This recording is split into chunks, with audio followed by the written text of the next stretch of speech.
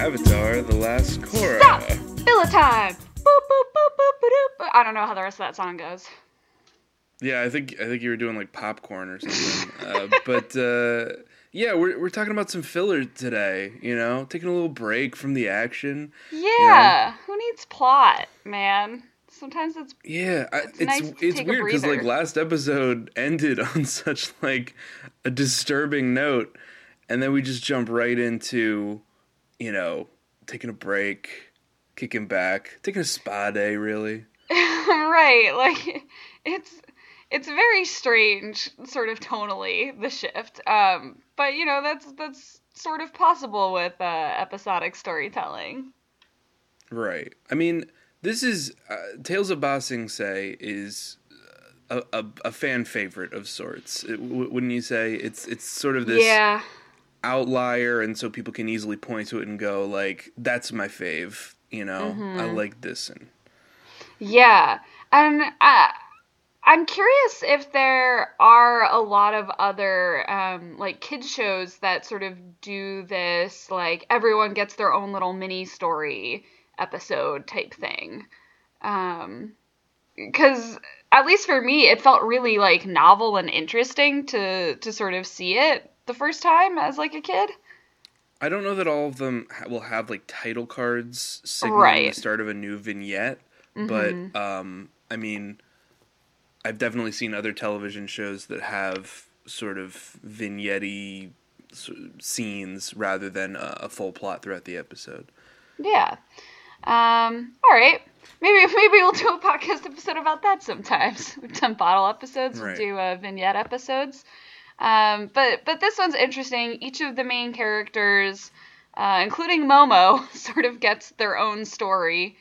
Um, and some of them are definitely better than others. Right. There's definitely a sliding scale of how engaging each story is. Do you have a personal favorite from these? I don't have a favorite. I have a least favorite. All right, what's your least I think favorite? the Aang story is easily the weakest. Yes. That's pretty obvious. I used to really like the Iroh one a lot more than I do now. Really? I don't know what changed. It just sort of lost its uniqueness, I guess, and I sort of grew up and I no longer find him quite as wise as I once did. All right, that's fair enough. Things change over time. The way we interact with media changes over time. But Yeah. I don't know. That one still held a lot of power for me, but it's not my favorite. Okay. Well, what's just your favorite? My favorite's the poetry rap jam, man. It's the Yeah, best. again, like I found it very funny years ago. It just no longer holds the same power. I mean, it's not like I cracked up during it or anything this time around. It's very simple, which is good. Right. It knows what its premise is, it sticks to it, and it nails it. And it's just like a solid, like wonderful little nugget of writing. And even if it doesn't It's a good make little me, nug. yeah, it doesn't make me laugh necessarily. It still brings joy to my heart every time I watch it. Yeah. Well, let's take these one by one. Let's start with the first one, which is the tale of Katara and Toph. Girls' day out, going to the spa. Yeah, I mean, it's kind of Dealing with bullies. silly that they have to share a tale when Yeah. literally Momo gets his own tale. I mean, Jesus. Sexism in the Avatar universe. Well, I mean, yeah, it's just a little bit of inherent bias. They gotta share their tale. It starts off with the gang grooming themselves for the day, so shaving mostly, but Katara puts in her loops, which I think is the first time we ever see her Yep. put in a loop. The loops are explained. Katara's hair loopies. I mean, for a time, I had no idea how they worked. It was like, does she just have hair that grows from the end of her hair to the other? Yeah, alright. I didn't get it. It's a hairstyle. It's fine. But yeah, so then we get to Toph, who is doing basically nothing to groom herself, and Katara comes in and is like, we should go to the spa. And Toph's like, that sounds girly and dumb, but fine. She's not like other girls. Yeah, she's different. And she's like, my one rule is that nobody touches my sensitive feet that I used to see, and then they get touched, which, comedy, I guess. Hooray. I don't know. I thought the scenes were, kind of charming in the spa.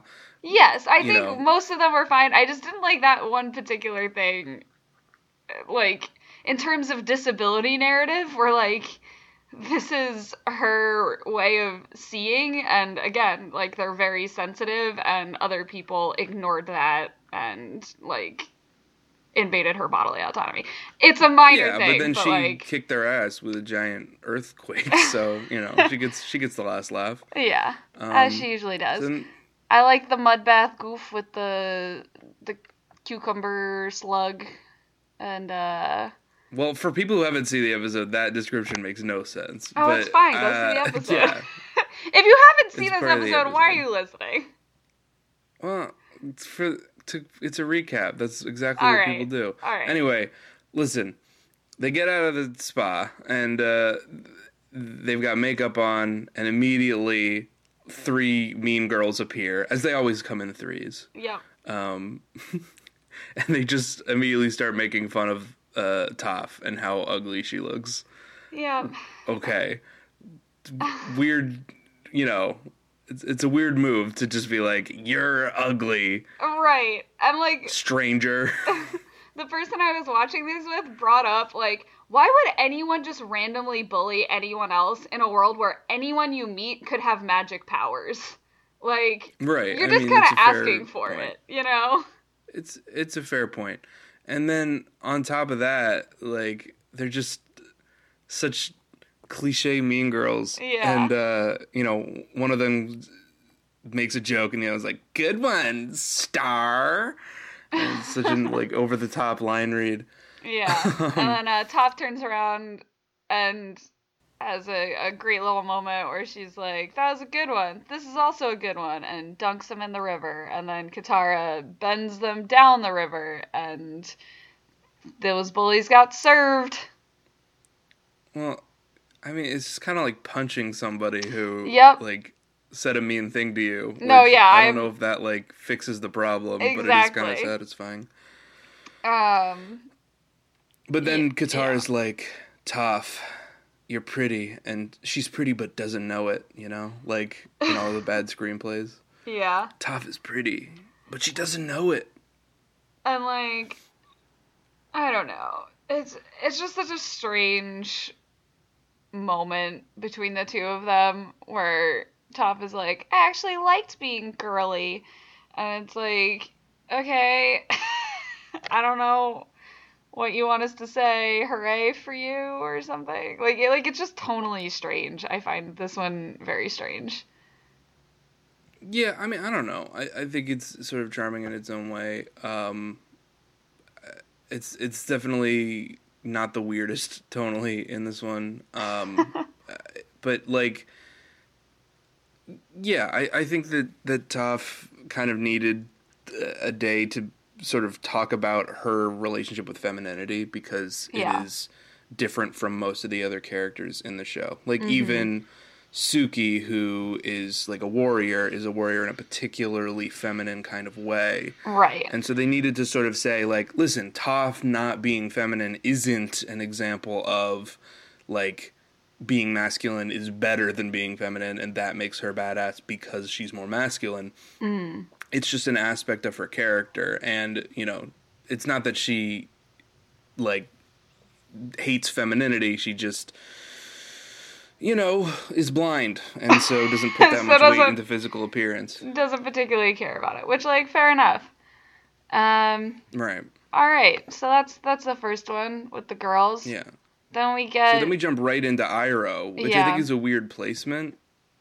Yeah, you would think this one would come like last or like second to last or something like I would think that. it would come like in the middle, you know, sort of as like before the commercial break sort of thing. And So, then when you come back, it's more funny stuff. how would you have structured it? You have to end with Momo for reasons. So I guess the only Yeah. ones I would switch would be Iroh and Aang. All right. Um, but yeah, Iroh's just having a fun day. He's just literally Well, just having a day. he is just having a day. He's going around buying different stuff and helping people, and he very quickly ends up with a little like lute type thing. I don't know what the actual instrument is called. I feel like I should know that. Um, and he plays this song called Leaves from the Vine, and the minute it started playing, I teared up, and I didn't expect that. Like, maybe I was just particularly emotionally vulnerable that day, but Right. like, I was just like, oh shit, the emotions are coming. Ah, like the first time he plays it, because he plays it for a little boy who's crying, and he soothes him with this music. Um, and Sure. and you'll see at the end of the episode why it made me cry, because it's sad. Um, Right. or So I not mean, if like you're David. Iroh, all of the things that he does, it's about him being sort of kind, just Yes. inordinately kind to other people. Yes. And at the end, you reveal that it's due to some pain in his past. Mm-hmm. And it's, you know, sort of the hurt ones could be the most kind of thing. Um, and then, but like all of the things that he does for other people are very symbolic of his relationship with Zuko. Uh-huh. And like he knows about flowers. He just has this like botanical knowledge, but it's about sort of cultivating the flower in sort of a non-traditional way. So you have to put Right. it in the shade. Putting it in So the it's right about him. environment. Right. So it's about him knowing that like Zuko, you know, he doesn't react the same way as other people to sunshine, happiness, etc. He sings to children to calm them down when they're crying. That's definitely related to Zuko. He's a crybaby. And he literally tells like some kids who broke a window to run from their punishment, which is exactly what he does with Zuko. And then he gets sort of mugged by I'm a mugging you terrible mugger. with that stance. Classic. Yeah, he's got bad form, so instead of just being like, you're a criminal, you know, I disown you, he's like, listen, you know, I can train you to be a better criminal, but I bet you have a better path for you, like maybe serving tea in my tea shop. Or becoming a masseuse. Yeah. What's the difference between a masseur and a masseuse? Nothing, as far as I'm aware. A masseuse is more whimsical, and they rhyme. A masseuse works in Whoville. A masseur doesn't. Right. I like the I like the line when the guy is like mugging him. He's like, "I'm not a criminal. I'm just confused." I know, it's such a dumb line. What? It's very dumb. It sort of implies that like all criminals are just like, you know, they're just lost. Like they're not acting completely rationally and like trying to mug someone because they're broke and about to starve to death. Right.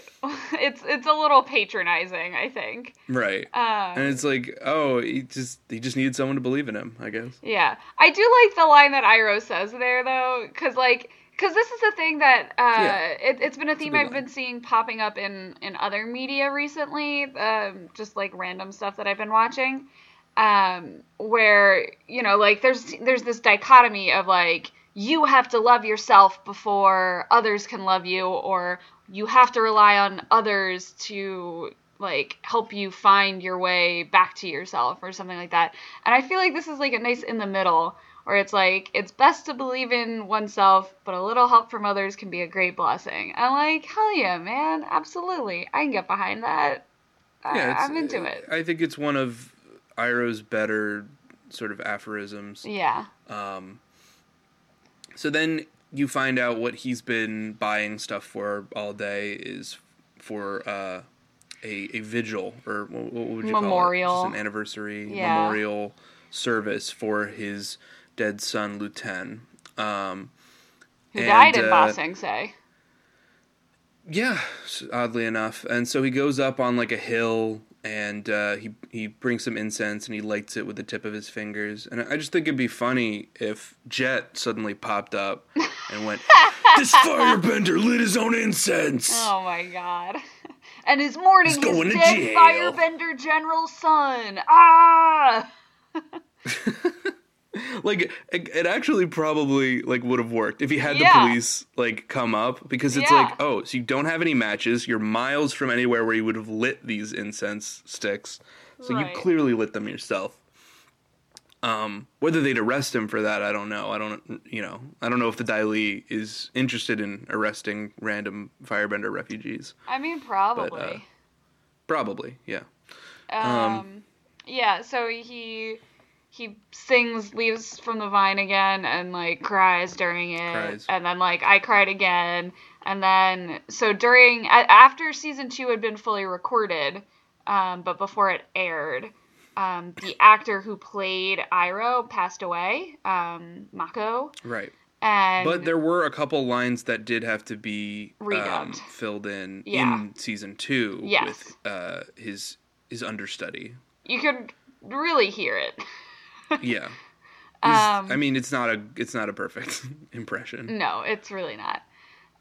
But so they dedicate this story to Mako, which is like very touching.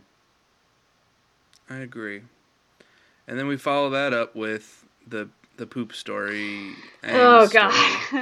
Basically, Aang destroys a large chunk of Ba Sing Se in the name of animal rights, but it's only to put them in, like, a bigger zoo, which still has issues, and kidnaps dogs. He goes to Ba Sing Se Zoo, where everyone's sort of cramped, but I don't even know why he goes there. Like, I know. What is he doing there? My guess is looking for Appa. It's never explicitly stated, but that's the only thing I could guess. But it's like he doesn't, is the thing. Like, that's the interesting part, is, like, he doesn't even, like, ask, like, hey, have you seen a giant bison? Right. So then he's just like, I wish that there was a place where they could roam free. And it's like, what about right outside of the city? And it's like, one, that might not be the best place to put a zoo, because it's hard to, like, you need, like, a passport to get out of the outer wall, don't you? Probably. And then second of all, like, you don't just automatically own whatever land looks like a zoo. Like, well, it's not the, like, outer wall. It's, like, the middle outer wall or whatever. The one that leads to all, like, the nice farm. Yeah, because all the nice farmland is still inside the big wall.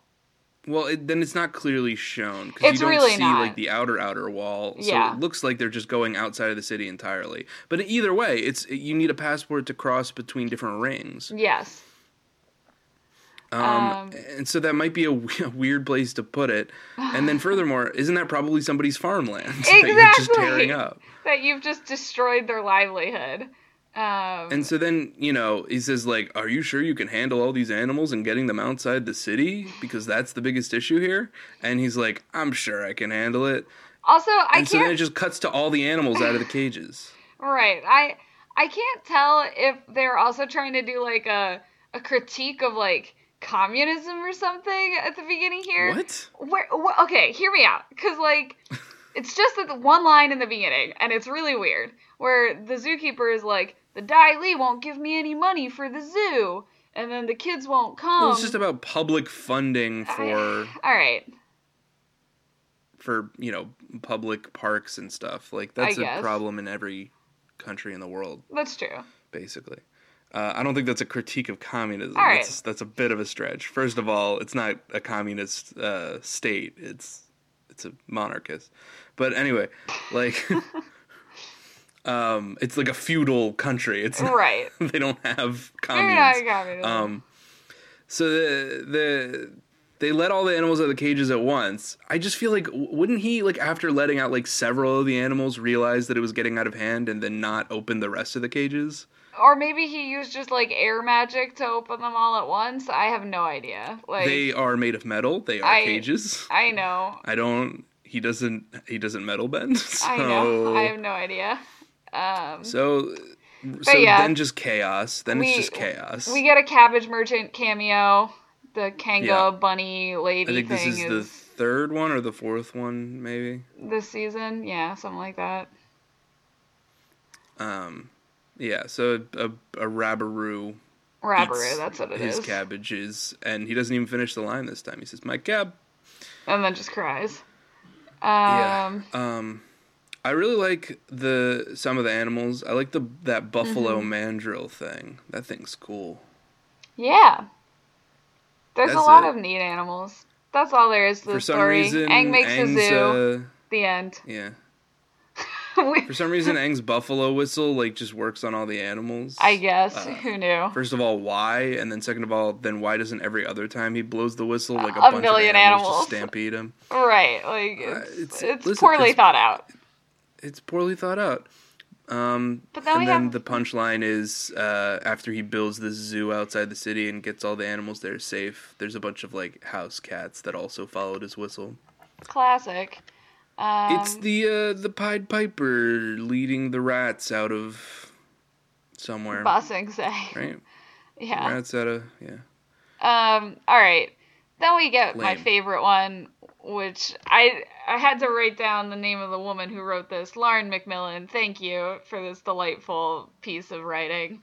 Okay. Saga is wandering around and stumbles across a little poetry jam and peeks his head through the Haiku, window. sort of. Yeah, They're doing haikus. they're doing haikus, and he accidentally gets kicked through the window, and in apologizing, says a haiku himself, and everyone's really impressed. But then there's like a mean lady who's like in charge of the group, who sort of challenges him for interrupting their poetry jam, and it turns into like a rap battle between the two of them. And Yeah. Sokka's it's fun. poems all rhyme, despite them being haiku. So, But that's I don't- fine. Yeah, I guess anything's fine. Um, I guess the world is just fine. I mean, are haikus explicitly not supposed to rhyme? It's not a goal of a It's haiku not a to goal, but it rhyme. doesn't mean it can't be. Yeah, but all his poems are just 5 syllables, then 7, then 5. They aren't really like they're not getting the actual essence of what a haiku is supposed to be. I mean, yes, but like it's fun. Sure, it's fun. And you have the other lady there who's doing it the right way.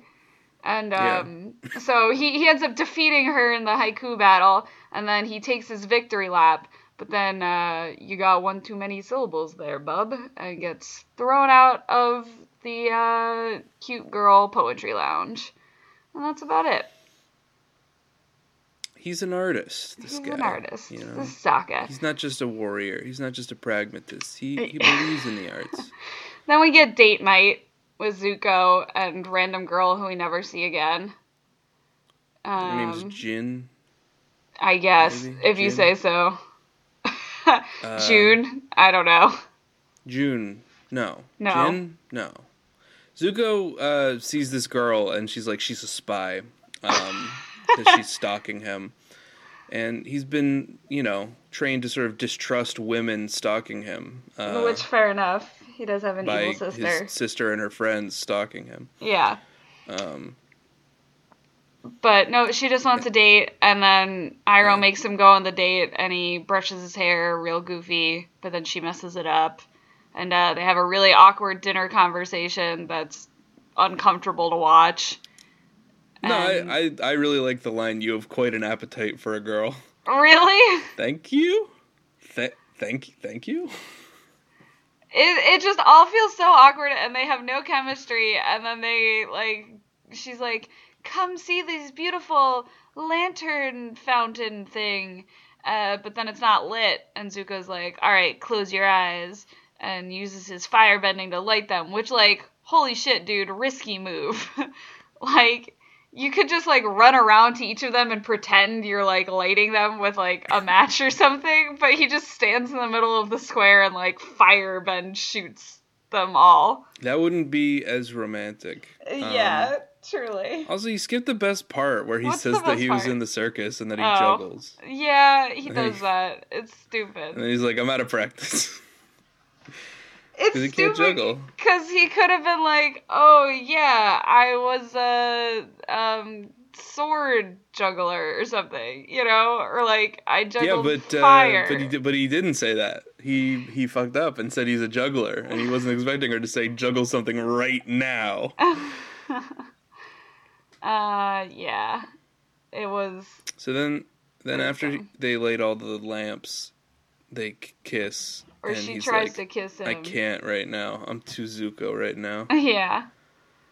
And he, like, runs away, but then at the end of the night, he's kind of like, I don't know, it was nice. I didn't hate it.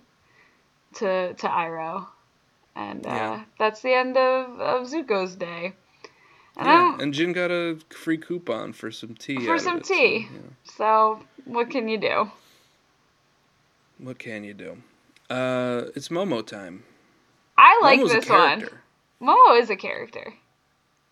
Momo has a dream about how he misses Appa, and we can see this all visually. There's no dialogue in this one, naturally. Mm-hmm. He stumbles across a tuft of fur that smells like Appa, so he ties it around his wrist to hold on to it. Yeah.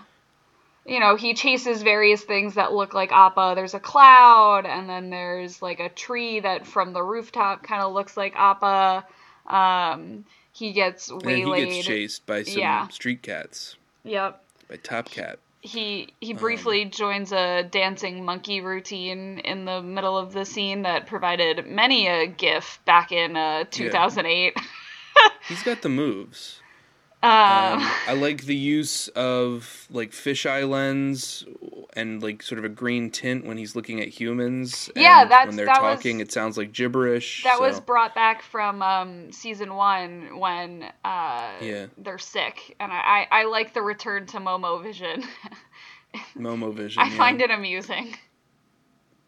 So he helps, they get captured by this, like, rare meats guy. This guy who butchers random street animals to sell to people. Hey, gotta make a buck. Why would anyone buy this? You need the meat. I'd like your rabid raccoon meat, please. I need the meat for the special sauce. Yeah, just like capturing rats and like putting them in a grinder. Like, weird guy. But anyway, Momo escapes and frees all the street cats that were chasing him, so they help him find Appa's footprint, which was left in the dirt.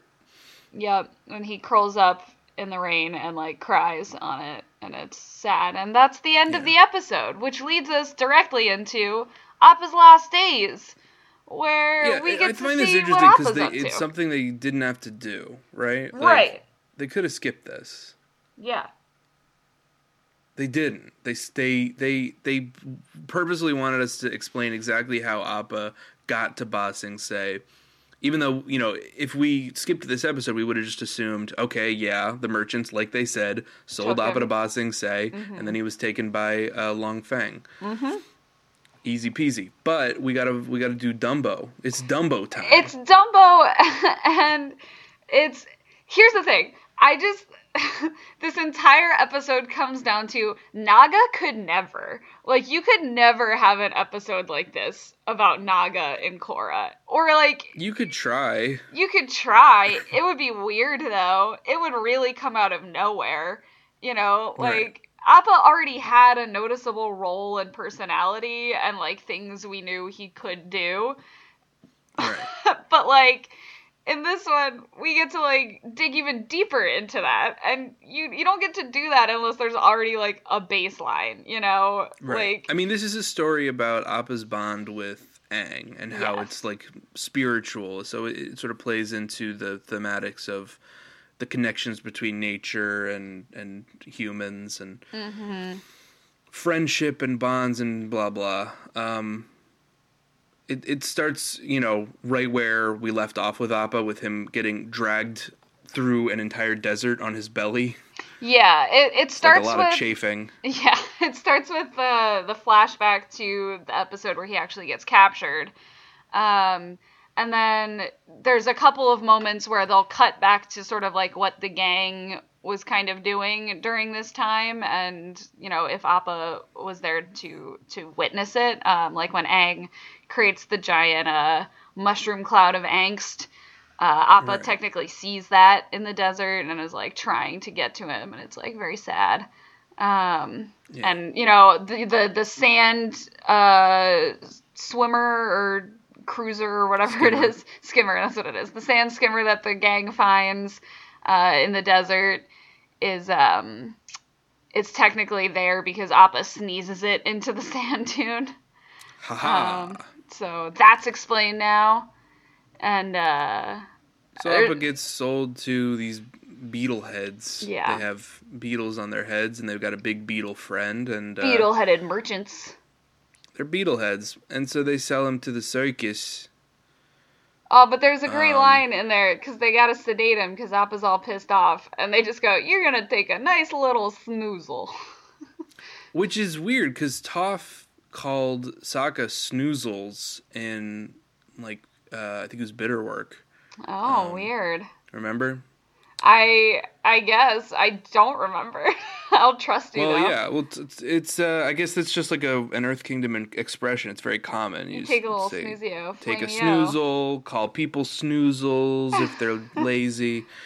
Or actually, these were just all written by a few writers. Yeah. So they repeat themselves. But yeah, he's in an evil circus. So now it's Dumbo. Yeah. It's Dumbo time. Gotta break the animals' spirits. Appa's scared of fire, to add to his list of phobias, also being underground. Yeah. I like when the circus trainer guy, he's like, "I'm going to break you." And it reminded me of Bane from Batman. And so he said, I would think it'd be funny if he said, "When Ba Sing Se is in ashes, you have my permission to die." It's that's what we call a Batman reference. That's what we call in the biz a Batman reference. But yeah, he's Dumbo. He's like a flying mammal, similar to Dumbo. Yeah. He's performing circus stunts, but he doesn't really want to. And like the circus master tells the trainer, like, he's performing tonight or else. And he has another great line where it's like, "This is the circus, home of fear and danger." And I was like, Is that what people like about the circus? Is that what the circus is? Fear and danger? They're all afraid. They all want to be afraid they're gonna get eaten by a lion. That's why they go. Is that? I guess that's. I just never associate the words like fear and danger with the circus for some reason. Like that feels like a haunted house. But I associate it with the word Dumbo because it's Dumbo. He even makes a little friend. I mean, he's not a rat, no. But he is a little boy, and the little boy's like, "Go, be free, get out of here." And I guess that was all he needed. Yeah, so. And then he left. But he's got these chains on his feet because they had him all chained up at the circus, and he takes a nap in a barn, and then he and Aang dream fast about the first time they met, and it's cute.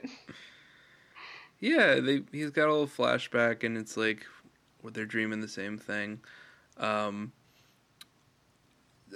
Something I found interesting is that Appa goes back to the desert, so it's like if they had just waited there for a week, well, they would have died.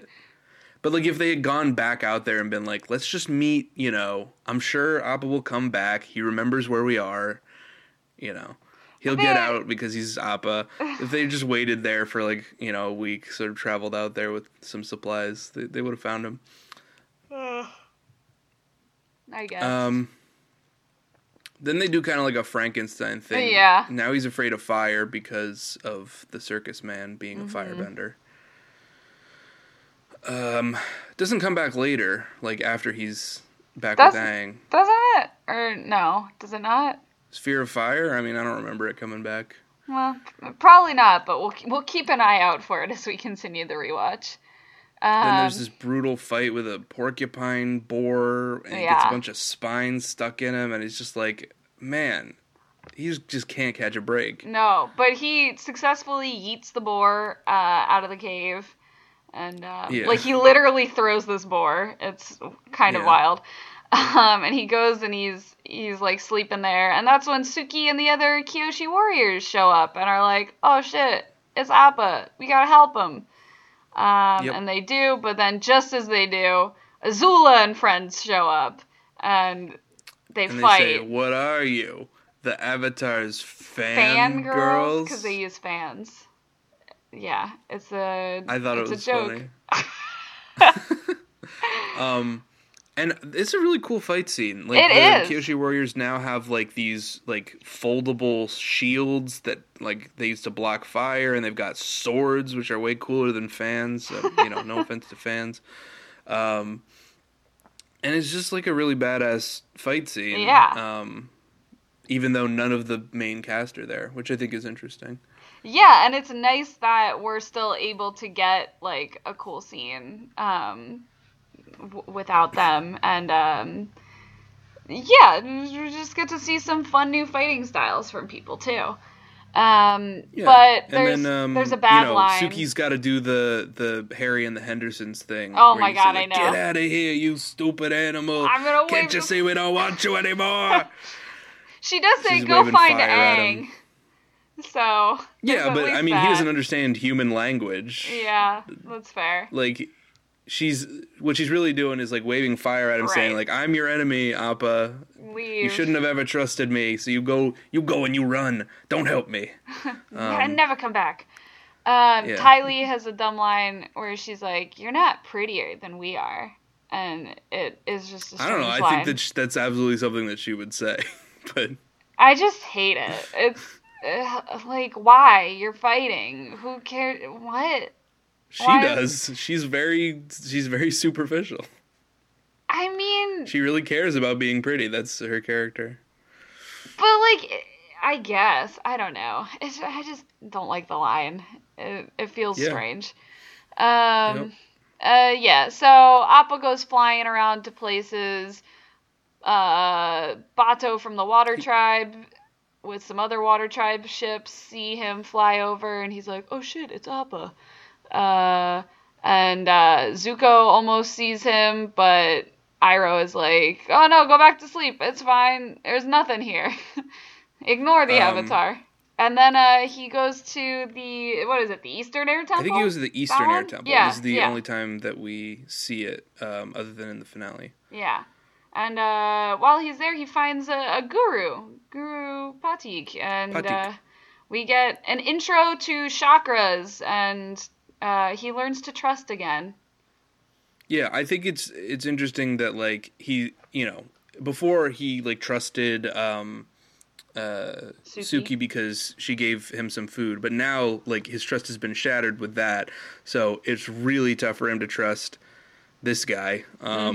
So he literally has to like sit there for days and nights until Appa's just so exhausted that he falls asleep. Yeah. And it's just the sort of endurance of this, spiritual master who, has total control over his own body and experience.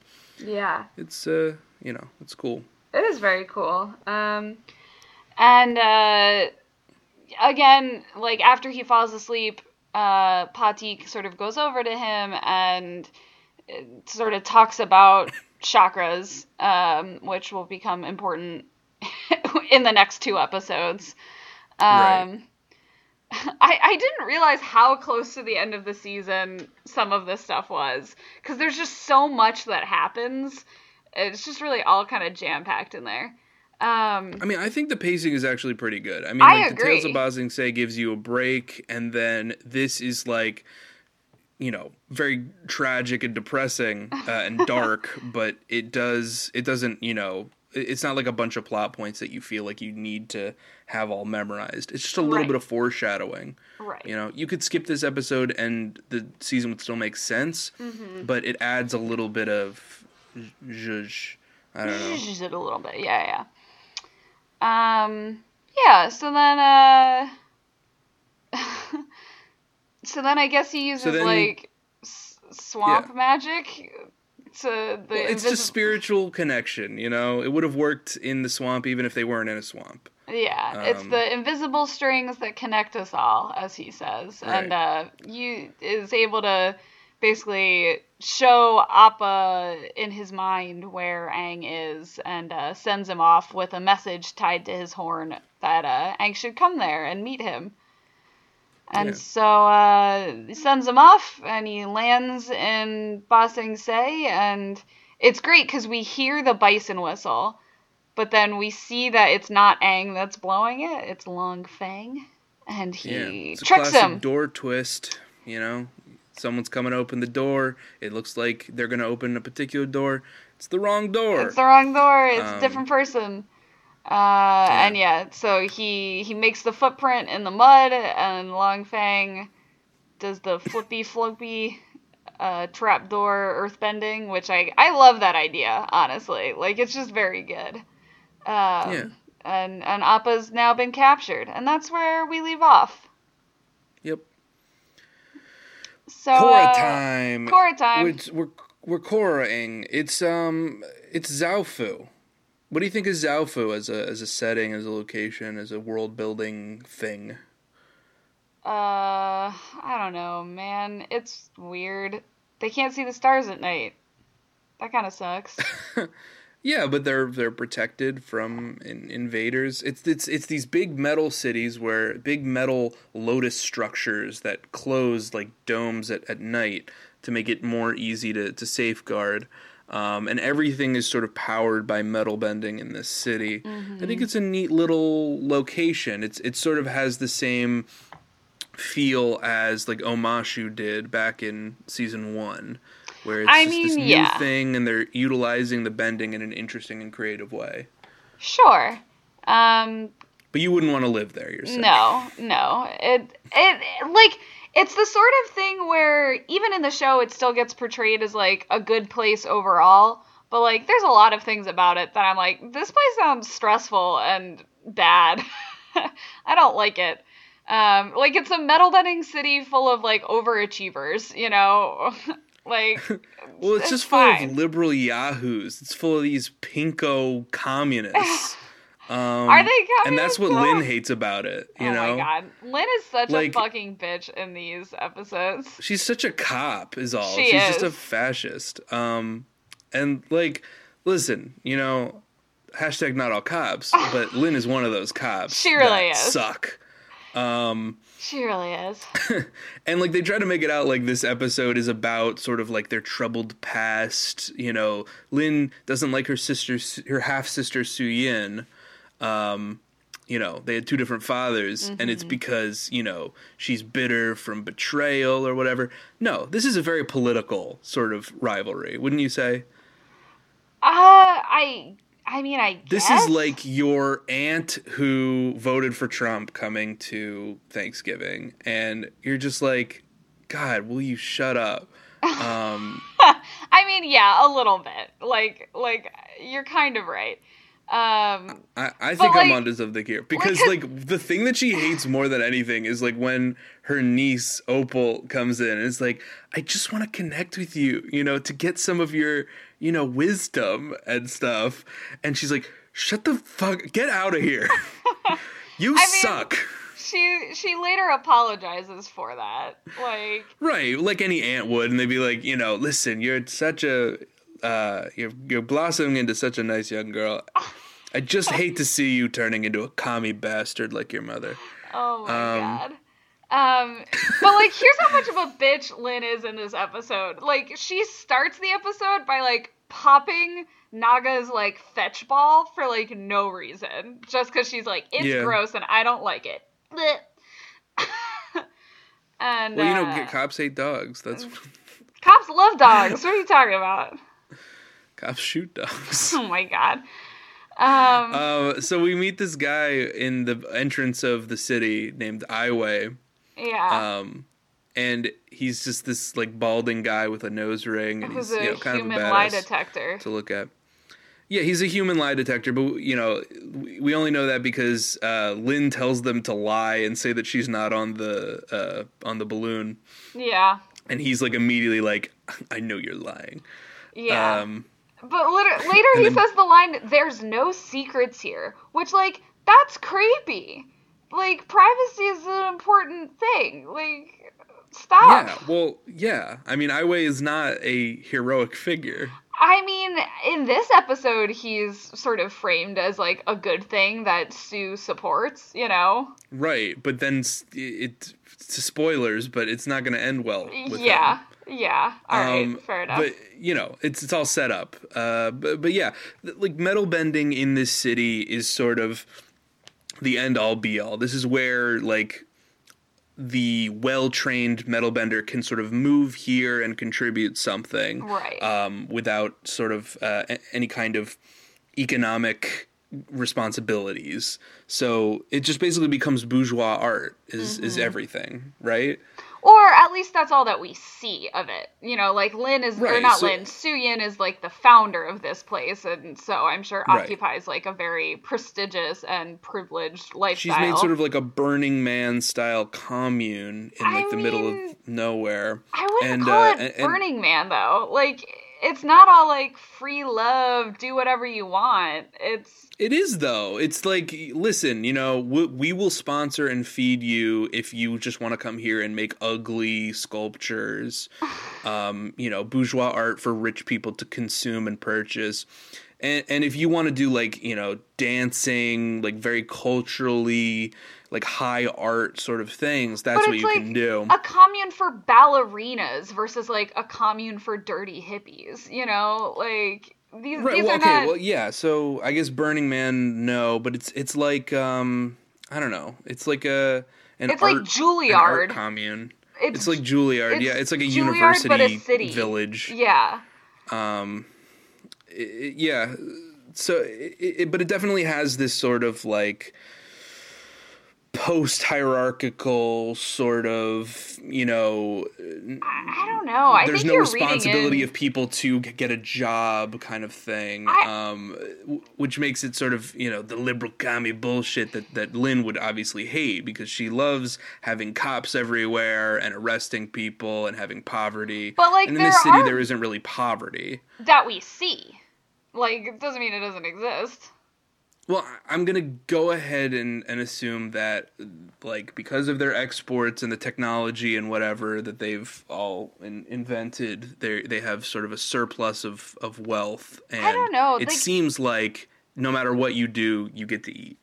There's something ominous. I think you're reading maybe too much into it, because I got this more like semi-dystopian vibe off of the whole thing. Well, I think you're reading too much into it, because there's no implication of dystopic things here. You don't see anything like that. The truth here, like, sure, you're seeing probably the wealthiest person in the city, but the implication is that this city, yeah, they have guards to like guard people from the outside, but that there's like basically no,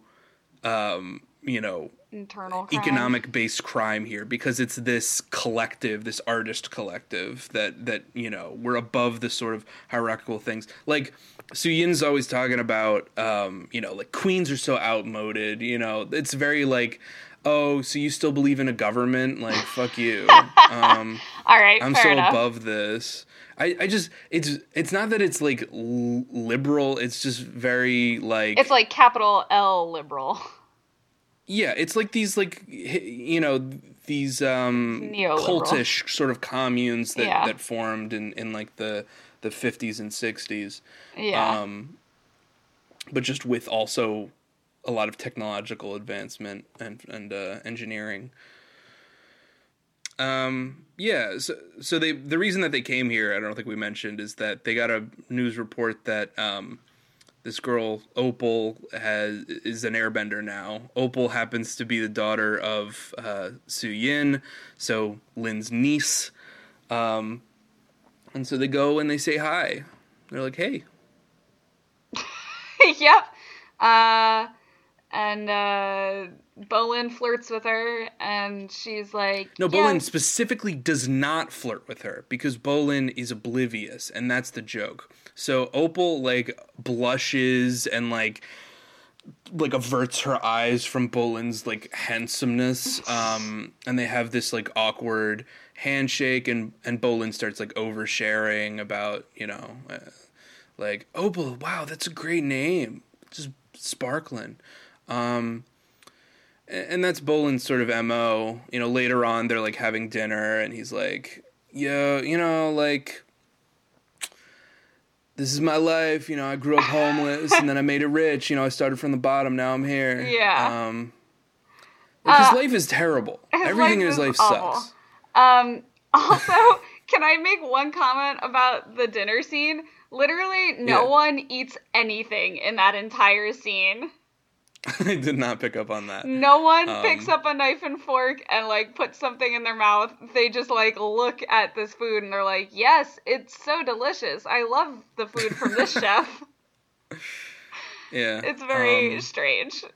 Just a little But before note. that, we have this nice, quiet little moment. And I think this is something that kind of sets apart Season 3, is that they'll have these little quiet moments where Korra's teaching Opal to airbend, and they're just sort of quietly circle walking, and they make a little whirlwind, and Opal's a natural, go figure. And then we're looking at them from above, and then it's like a match cut with a fade, a crossfade onto Air Temple Island, where they're doing basically the same thing, teaching new airbenders to airbend using the Be the Leaf scene from book 1. Right, and something we didn't mention earlier is that Zahir has infiltrated the airbender Air Temple Island or whatever, and is trying to I really locate like the Korra. new design for Zahir where he's shaved, because it's much more unique to look at.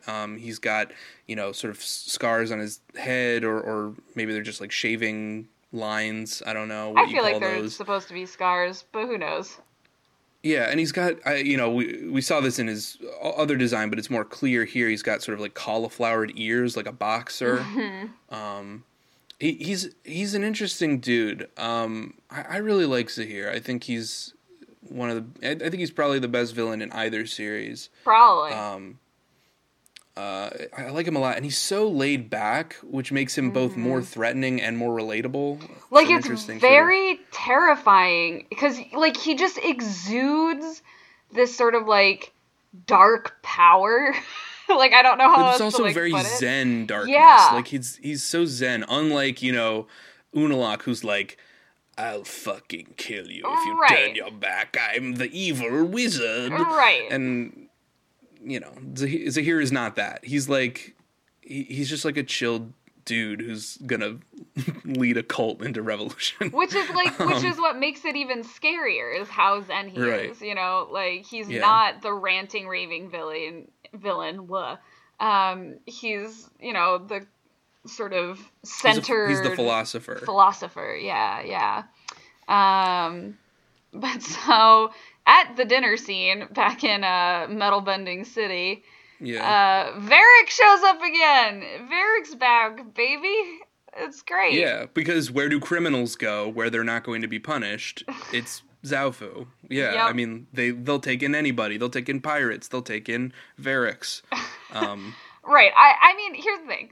I'm of two minds about this, because I love Varric, and I'm so glad that he's back, because he really is the most delightful part of the show. But it is weird that Asami is just instantly like, it's okay. And everyone else is also just like, I guess we gotta forgive you, because you're important here. Well, Mako's kind of not, which is, that's very Mako. He's very much a cop. Always a cop. But, like, I think the bigger issue is just that Asami has no lines. I know, like, none. In either of these episodes. She has, like, ridiculous. 2 lines. That's it. I mean, like, I don't know. Like, maybe it was kind of a smaller cast in, in the original Avatar, but it seemed like in every episode, all of them had lines. Yeah. Well, it's because Asami doesn't have a personality, so they don't know what lines to give her. But they went through all the effort of trying to give her a personality in, like, the car driving scene earlier in the season. They just choosing not to use it. Like, I mean, she is a good foil for Korra in some ways, but they're Yes. just not using her. Because these episodes aren't particularly Korra focused, and Korra's not struggling through something, so we don't need to bother with a foil, right, guys? Right. No, that's Which not is just, how you know, foils maybe work. this whole, like, diversion to Lynn's family is Yeah. pointless. And maybe we should have just let Lynn be a terrible cop character and not try Yeah. and give her a backstory. I mean, it really But how did makes... she get her scars? We gotta find out how she got her scars. How did Fury lose his eye, David? We gotta find out. Yeah. Flirting time. Flirting time. Bolin tries to flirt because Mako tells him that Opal is into him, and so then he's like, Okay, but- oh, I wasn't trying to flirt before, so now that I know that she likes me, I'm going to try flirting. And he's like, hey, baby, what's up? And she's like, gross. And Yeah. he's like, what? I thought you liked me. And then she's like, who said I liked you? And he's like, what? But I thought you did like me. And she's like, just kidding, I like you. It's bad. But also, he's like, yeah, too bad she's not my type. And I'm like, why? Do you have a type? You've liked a lot of random people. Well, he seems to What? be attracted mainly to, like, you know, class, I guess. Like, people of a higher social class than he is. But Opal like is a movie certainly star like or- a higher. She's the daughter of the city founder. Like, it's pretty high class. I guess, I don't know. Yeah, he doesn't really have a type. But the point is just that, like, he's unable to tell when somebody likes him because he's always the pursuer. And that's what it's about. Yeah. And it's cringy. It's certainly cringy. But, I mean, like, the main thing that I wanted to point out about this relationship is that it's done so explicitly, which reinforces my point that the Korasami thing is bullshit. Those two have not had a shared scene together since episode 1. That's true. That's And true. they never blush, and they never have awkward, terrible dialogue about No. how you need to be yourself. Okay. And they never flirt. So, therefore, not a love interest in this season. Not in this season. In I conclusion. agree. We can talk about it more when we get to season 4. Yeah. Yeah, like, also, again, Asami has had, like, 0 dialogue, so there's nothing. Right. And Meanwhile, then we find out how Sue founded the city, where she basically went on an extended gap year and then used money from somewhere to just, like, buy land and found a city. from piracy. From She was a piracy, pirate, probably. and she worked in a circus. Yeah. So that happened. Yeah, and I mean, I kind of believe it. Like, the plot of land that they use looks super cheap, and the only expensive thing is that it's made out of tons of metal, which, Right. you know, I believe that they could just find a metal. I don't know. They're near mountains-ish. Yeah. But yeah, so that's something, and then Korra's like, I'm gonna fix Lynn's relationship, because that's what I do now. Yeah. Which I think is an interesting development for her, because before her thing was just not giving a shit about anybody but herself. Yeah. But now she thinks that she's super wise and that she can solve anyone's problems. So now she's the meddling sort of person. Yes. She's become a busybody, a yenta. Right. I don't know if, like, maybe we're supposed to sympathize with her, but I actually think that it's an interesting point of development because it's such a wrong-headed move for her. Like, Right. it's changing from complete apathy towards others to complete meddling and, like, unable to sympathize with others. And, like, it would be interesting if the point of all of this was that, like, Korra is really bad at finding, like, a balance, like, a middle ground on thing. Like, she's very black or white on But a she lot will of issues. eventually. She gets better at this over time as well. Right, you know, right. helping But, like, people. it's not...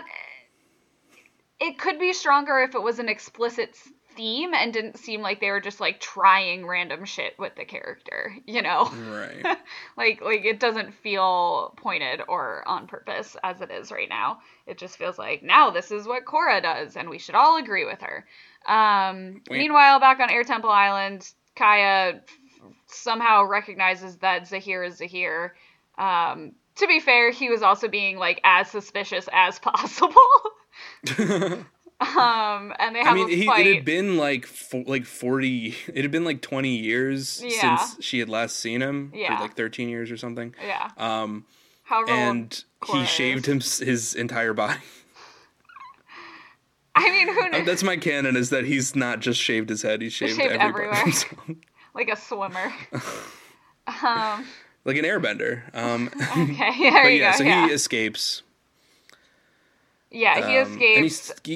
And he's still talking about Guru Lahima. He says, let go your earthly tether, enter the void, empty, and become wind. And that kind of feels like something that could be a real poem from like a philosopher. Yeah, like a Buddhist monk or something.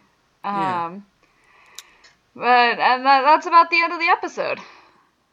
That's it. And then we got Old Wounds. It's sort of like a cliffhanger, because where's Zahir? And also Lynn is still sad, so we didn't resolve it. She's so sad. So let's get into that shit in Old Wounds, where we get... Which opens with... Magnabot Iron Man Varric, which is great. Yeah. It's very good. He still continues to be the biggest source of joy and laughter in these episodes. He's pretty great. So Korra learns metal bending on her first try. Yep. All right. And then Aang apparently never learned metal bending, like, ever. I guess. He never tried, maybe. Yeah. But Korra's just, like, instantly good at pretty much everything. Like, except airbending. But then she got connecting with magic. her spiritual self, which is never really useful anyway. Right. But Bolin can't metal bend. He's a failure. Oh, he's so sad. And he's in denial about it for the whole episode. And he's like, I'm not a failure. I just never wanted to metal bend. And then Opal's like, at the end of the episode, you should try. Like, but you should try. And he's like, oh yeah, but what about you? You're also a failure because you want to go to Air Temple Land and you're not. And Opal's like, you're right. Which is weird because she's never expressed any desire to go. Like, not real desire. Like, right. It's not like she actually cares that much. Right. Like, it's very much been like a mild want, sort of in the background a little bit, not even really. And then Bolin's like, look at us, talking about our feelings. Yeah. Supporting each other. So and it's like, not really. And also, if you got to put a button on it, it probably sucked. Yeah. Is what it is.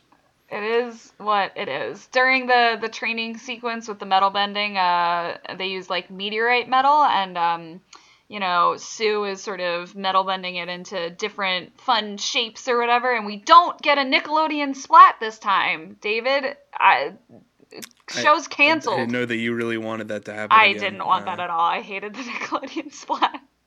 Well, it didn't bother me. It just like, I don't know. I think you're putting too much weight into the splat. The splat's stupid. But they didn't have it here, and I noticed. Anyway. Lynn is feeling achy. She's got aches and pains in her old bones. Lynn is feeling achy, and she's being like a huge cop to other cops in this town.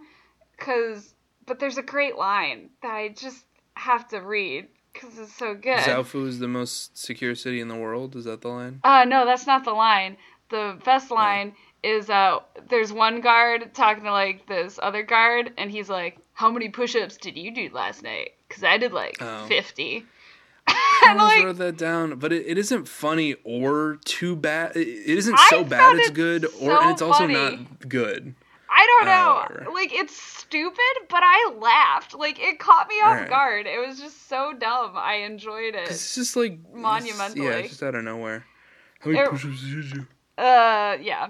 But then Lynn's an asshole to them, and is it Ai who's like, go see this acupuncturist guy? Or I think so. But yeah, that's whatever. So she goes and does magic acupuncture to deal with her repressed feelings that are literally hurting her, and we get And the guy like literally says like, acupuncture will unlock your old memories, and she's like, whatever, and then immediately goes into a flashback. Right. It's so on the nose. This episode bothers me a lot. Yeah. Yeah. Like also the flashbacks they're just dragged out over the whole episode. They and really are. You could basically explain it with like a line. Right, like Suyin robbed a jewelry store and Lin arrested her. But then it was bad, I guess, and Toph right. She slashed her wire, and the wire whiplashed and gave Lin a scar on her face, which is representative of the emotional scarring of the event. Sister being a criminal and her being a cop. Yeah. This is not how real relationships work. What worked about the last episode, and I actually liked the last episode, was that the conflict seems very political to me. I don't know, it feels natural and real. Like, people just have these family members who don't agree with us fundamentally on like our philosophy and they consider us to be freaky weirdos. And that works for me. What doesn't work is like, you should have taken the fall and gone to jail. If you did that, then Toph would have still remained the chief of police. Yeah, it's a little lackluster. And here's the real thing, right? I didn't notice this in book 1 because we don't see it or talk about it for very often. Mm-hmm. But in this flashback, Toph is wildly out of character. Oh, yeah. And like, the reason for it is, I don't know if she would ever be chief of police. Like, oh, for sure. Her main defining characteristic in Avatar is that fuck the rules. she's anti-authority. She hates any kind of rules and regulations. Like, why would she be chief of police? It makes no sense. It makes zero sense. I agree with you 100%. But I think it's interesting that I didn't notice that in book 1, and that it took this flashback to make me realize that. It's because in book 1, like, everyone's out of character. Like, none of it. Well, fair. None of it. But really I believe that like Sokka tracks. would be. I believe that Sokka would be like a governor of a small state, and I believe that Katara would be a healer, and sort of a wise sage and mother. Like, I believe that stuff. I believe that Aang would have been a shitty dad. I just don't believe that Toph would ever be a cop. It doesn't make any sense to me. That's fair. That's fair. I mean, I agree with you. I think it's crazy also that she's just like, quick, let's cover this up and tear up the police report and get my daughter out of the city. Like, I don't know. Like, Toph also seems to be very much about taking responsibility for your own actions, and like, this feels like the opposite of that, It's but she wouldn't ever tell somebody to go to jail, so I guess it kind of makes sense that she would say like, all right, get out of the city, go live as a pirate, I don't give a shit. They keep trying to push this thing like Toph was sort of a laissez-faire parent because she was a working single mom, and so she like gave her kids too much freedom, and so they never knew how to please her, and so that's why they are the way they are. And then like the flip side is that later on, Suyin is gonna say like, I've been too strict with my kids, which doesn't make any sense because they're all like spoiled artists who don't do any work all day and just make banana sculptures. Right. I mean, I think that's referring to the fact that she's like, no, everyone has to stay here as my family forever. Like, that they sort of allude to. It doesn't make any sense that she would say that. Right. Because she's such a laissez-faire parent. She's such a, do whatever you want, I support you no matter what. Right. You want to invent a sport that sucks and, like, no one will ever play because it's only for metal benders, which are, like, 0.1% of the population? Great. Go for it. Love it. Follow your bliss. Follow your bliss is exactly right. And so, like, I don't believe that she would ever say no to anybody. Right. It's just not built up enough in her character. I think it was just a stupid plot line to be there, one, for the Opal Bolin of it all, but then also just so that she could say, I also am not the best parent, and I Right. understand, Mom. Hooray. Right. But like the reason that she's not the best parent is actually because she spoils the shit out of her kids and gives them hibiscus root salads, and they've never met a poor person in their life. Right. Anyway, there's like a point where like in the flashback where Lynn is just like, I'm out of here. Mm-hmm. I don't know why, but it's like kind of pointless, and it doesn't even leave off on like a cliffhanger. Like you know exactly what's gonna happen when she comes back. Yeah, Um, it's very strange. but then she leaves, and she's like, "Oh, you've left in the middle, so now you're gonna be like a drunk person." But I also don't know why. the only weird side effect is that she thinks Cora is like her teenage sister for like Well, 3 seconds. I actually like that. It's more symbolic. It's not literal, but it's No, just I like know. it's showing that she sees Cora as this rebellious younger sister that she hates, which is why she was always so mean to her in I book one, guess. which that kind of makes sense. I mean, it was weird that she was so abrasive with Cora in book one, Yes, but now it kind of is resolved in that way. I guess. I mean, if you don't like it, you don't like it. I mean, I mean, I don't like it because it's the only side of, like, she doesn't like. No, she's dizzy and like tripping over shit. Right, It's she's like, dizzy and tripping, but like she like dizzily trips home, has one interaction with another person who's like, gotta go back for more of this shit. Like, you know, like there's no actual consequences to her leaving in the middle other than she thinks Cora's her sister metaphorically for like 10 minutes or right, but whatever. yeah, but the point wasn't like you leave in the middle and then something really bad happens to you. Like the point was But I'm saying plot wise, to give people a break from the flashback. You know, I guess, like but it was just a plot thing, so that's why it's lazy. But I mean, the issue of side effects was not really my issue. It was just like, why even take that break if you're not going to do anything with it? Right, that's what I'm saying. Is like they could have done something there. They could have made like the side effects meaningful to the story, but they didn't. I mean, the fight scene could have gone there. Oh, so I mean, we're getting ahead of ourselves. But like, she goes back and resolves the flashback, and then she's like, "All right, I've figured it out why I'm so upset. I've got to go fight my sister to the death." Yeah. So she goes and does that. And I love Cora in this scene because she's with Bolin and she's like, should I stop this? And Bolin's like, nah, they're siblings. You just gotta let them fight. And it's like, no, Cora, this is exactly where you're supposed to step in. But they have fucking Opal do it, I guess. Because reasons? Like, I can't. Yeah, I mean, it makes sense. Like, she would have more of like an investment in the moment, and it's, her arc is about learning to speak her mind more, I guess. I guess. As much as a character like Opal can have an arc. Yeah.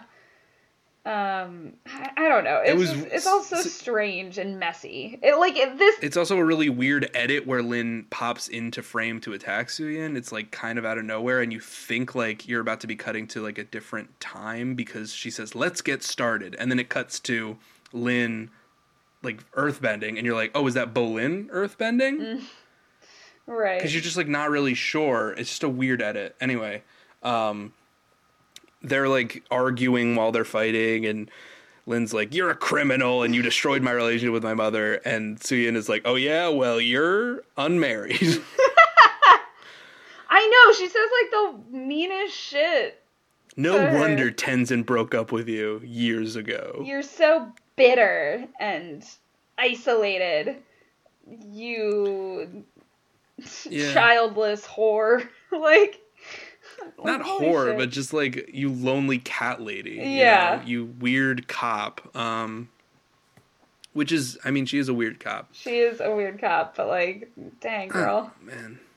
We all got baggage. Then Lynn like collapses, and she's got to go into a metamorphosis because this is like, we're gonna get to it next episode, but like, this is sort of a parallel with what Zuko goes through, which just makes it all the worse because it's like Zuko actually had an arc and Lin has 2 episodes. Yeah. It's so lazy. But yeah, she's having her transformation. But like, she has this transformation, I guess, but like nothing really actually changes. She's just like, well, she less comes out grumpy. wearing a dress. She's wearing a dress now, and she's slightly less grumpy. Like, that's your transformation? Like, what? That's enough. And also, like, nothing was actually really resolved. She just passed out, you know?